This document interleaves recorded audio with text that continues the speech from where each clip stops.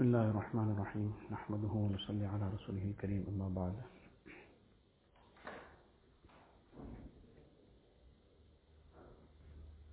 Regarding the remembrance of death, in this book, the Shaykh Rahmatullah Alayhi has quoted some poems that have been compiled with regards to this very important aspect. So we will, inshallah, read through the lines of this poetry and try to understand the message therein. This is a poem regarding the remembrance of death. And under this, there's a little note here, which is the actual reason for the compilation of this booklet. In other words, the poem came to the attention of Shaykh Rahmatullah Alayhi. He saw this poem and liked it very much, and this then became the catalyst for the compilation of this entire booklet. The poet says, ضيعت عمرك يا مغرور في غفلي قم للتلافي فأنت اليوم في مهلي. That, oh deceived person, you have wasted your life in negligence. Stand up, make amends, for today you have been given respite. This is the first line of the poem, and it starts off on this note that ضيعت عمرك يا مغرور في غفلي. That you've wasted your life in negligence. And this is really the root of all the issues. That there's only one of two conditions that a person can be in. He's either in the condition and the state of zikr, and if that is not happening, then he's in the state of ghaflat. And ghaflat is the root of all the problems that a person finds himself in. That if a person had been truly in the state of zikr, that it would have been very difficult to fall into sin. So therefore the poet says that you have wasted your life in negligence. Stand up, make amends, for today you have been given respite. In other words, there's still life, but how long this respite lasts, Allah knows. It could be for maybe 1 year, it could be 1 month, it could be 1 week, it could be 1 day. Allah knows best, whether it's even few minutes. So therefore, a person should never procrastinate. Procrastination, this comes from shaitan. Tomorrow, later, this later never finishes off. وَاسْتَفْرِغِ الدَّمْعَ مِمَّا فَاتَ مِنْ زَمَنٍ وَانْدَمْ بِتَوْبٍ عَلَىٰ أَيَّامِكَ الْأُوَلِ. That shed tears for time you have lost, and by repenting be ashamed over your past life. That what is that a person now comes to the realization that I've wasted my life, I've done things which I shouldn't have done. So that is just the starting point, the realization. But then the realization must move a person towards action. And the first part of this action is sincere tawbah. It's a sincere tawbah, and this is Allah Ta'ala's grace and mercy, that a person turns to Allah Ta'ala in sincere tawbah. At-ta'ibu min az-zamb kamalla zambala. The person who sincerely repents, fulfilling the conditions that are required, the conditions which we have discussed, the remorse and regret over what has happened, stopping that sin, and that firm pledge with Allah Ta'ala that I won't do this again in future. And if it pertains to the rights of people, to fulfill that, the rights of Allah Ta'ala, to fulfill that. So with the sincere tawbah that a person makes and shed some tears of repentance, Allah Ta'ala's grace is such, at-ta'ibu min az-zamb kamalla zambala. The person who has repented sincerely is like the person who has never committed the sin. بادر إلى صالح الأعمال مجتهدا فالنجح في الجهد والحرمان في الكسل. Paul says thereafter that advance towards good deeds by striving, because in striving there is success, and in laziness there is deprivation.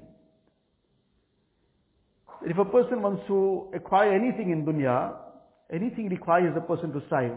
Nothing is acquired without striving. So if a person cannot acquire dunya without striving, how we expect to acquire Jannat without striving? This is the message in one hadith of Rasulullah sallallahu alaihi wasallam, that Ala inna sil'at Allahi al-ghaliya, ala inna sil'at Allahi al-jannah. That the commodity of Allah Ta'ala is very, very expensive, very precious. It's not something lying on the street corners. The commodity of Allah Ta'ala, which Allah Ta'ala has put forward for us to purchase, so to say, is Jannat. So Jannat has a price. The price is Iman and Amal Salihah. Person wants to get directly to Jannat, then direct entry to Jannat will require Iman and Amal Salihah. So this is the price that we have to be ready to pay by striving for good deeds. And in laziness, there is deprivation. This laziness is such a major malady that among the things that Rasulullah ﷺ taught us to seek refuge from in Allah Ta'ala, one of the things is laziness. Can we imagine that Rasulullah ﷺ teaching us to make this dua? Allahumma inni a'udhu bika min al-ajzi wal-kasal. Ya Allah, I seek your protection min al-ajz. Ajz from helplessness. That a person becomes helpless. This is something now beyond his control, either due to severe illness or some tragedy. He becomes now completely incapacitated. He just cannot do anything. So now he has a lot of desire to do good sometimes. He has a lot of zeal that I should do this and I should do that, but he's unable to do anything. So one is to ask for Allah Ta'ala's protection from such a situation also. One person was in hospital, he's still perhaps in hospital, maybe he got discharged, I'm not aware. So just as a taziyat, gave him a brief call yesterday. So choking with tears, you can hear the tears in his voice. That I'm in such a condition, and this month of Ramadan, my desire is I could have made sajda. But I'm lying in bed, I can't move. And how I wish I could be making sajda today. But these realities only sometimes dawn upon us when that ability is not there. So this is asking Allah Ta'ala's protection min al-ajz. And that is nevertheless not in a person's control, but the other part of it, min al-ajzi wal-kasal. Ya Allah, I seek protection in you from laziness. Because laziness, this becomes a very major factor that deprives a person from tremendous good. And when a person falls into laziness, then the thing that just comes along is procrastination. Laziness, then tomorrow. Procrastination, then next time, later. And this tasweef, this procrastination, this too is among the traps of shaitan, and among the things that shaitan uses to get a person far away from what he should be doing, get him deprived from all the good. So Allah Ta'ala save us from this. Rasulullah ﷺ is teaching us to ask for protection from these things. In fact, these are things which we should include in our dua daily. Allahumma inni a'udhu bika min al-ajzi wal-kasr, wa min al-bukhli wal-jubn, wa min ghalabati ad-dayn, wa qahri al-rijal. These are such beautiful du'as, such comprehensive du'as, filled with so much of meaning and fulfilling all, or rather encompassing all our needs. What we have needs for, what we are worried about, all these things are in these du'as. So this is the message here that the poet is giving us. فَالنَّجْحُ فِي الْجُهْدِ وَالْحِرْمَانُ فِي الْكَسَلِ. That in striving is there success, and in laziness there is deprivation. كُنْ لَا مَحَالَةَ فِي الدُّنْيَا كَمُغْتَرِبٍ عَلَى رَحِيلٍ دَنَاءُ عَابِرِ السُّبُلِ. Says that live in this world as if you are a traveler on a journey, or rather like a wayfarer. Rather like a wayfarer, somebody who's just on the road. This is the message of a hadith sharif, where Rasulullah ﷺ says, كُنْ فِي الدُّنْيَا كَأَنَّكَ غَرِيبٌ أَوْ عَابِرُ سَبِيلٍ. Be in this dunya like a stranger. Stranger, a person comes, now he doesn't live in this part of the world, he's come from overseas somewhere. So he's come to spend a few days, he's come to spend a few weeks, he might even have come to spend a few months. But he's still a stranger here, he's not a person who's resident here. So when he's not resident here, so then he lives here for the time that he's going to be here.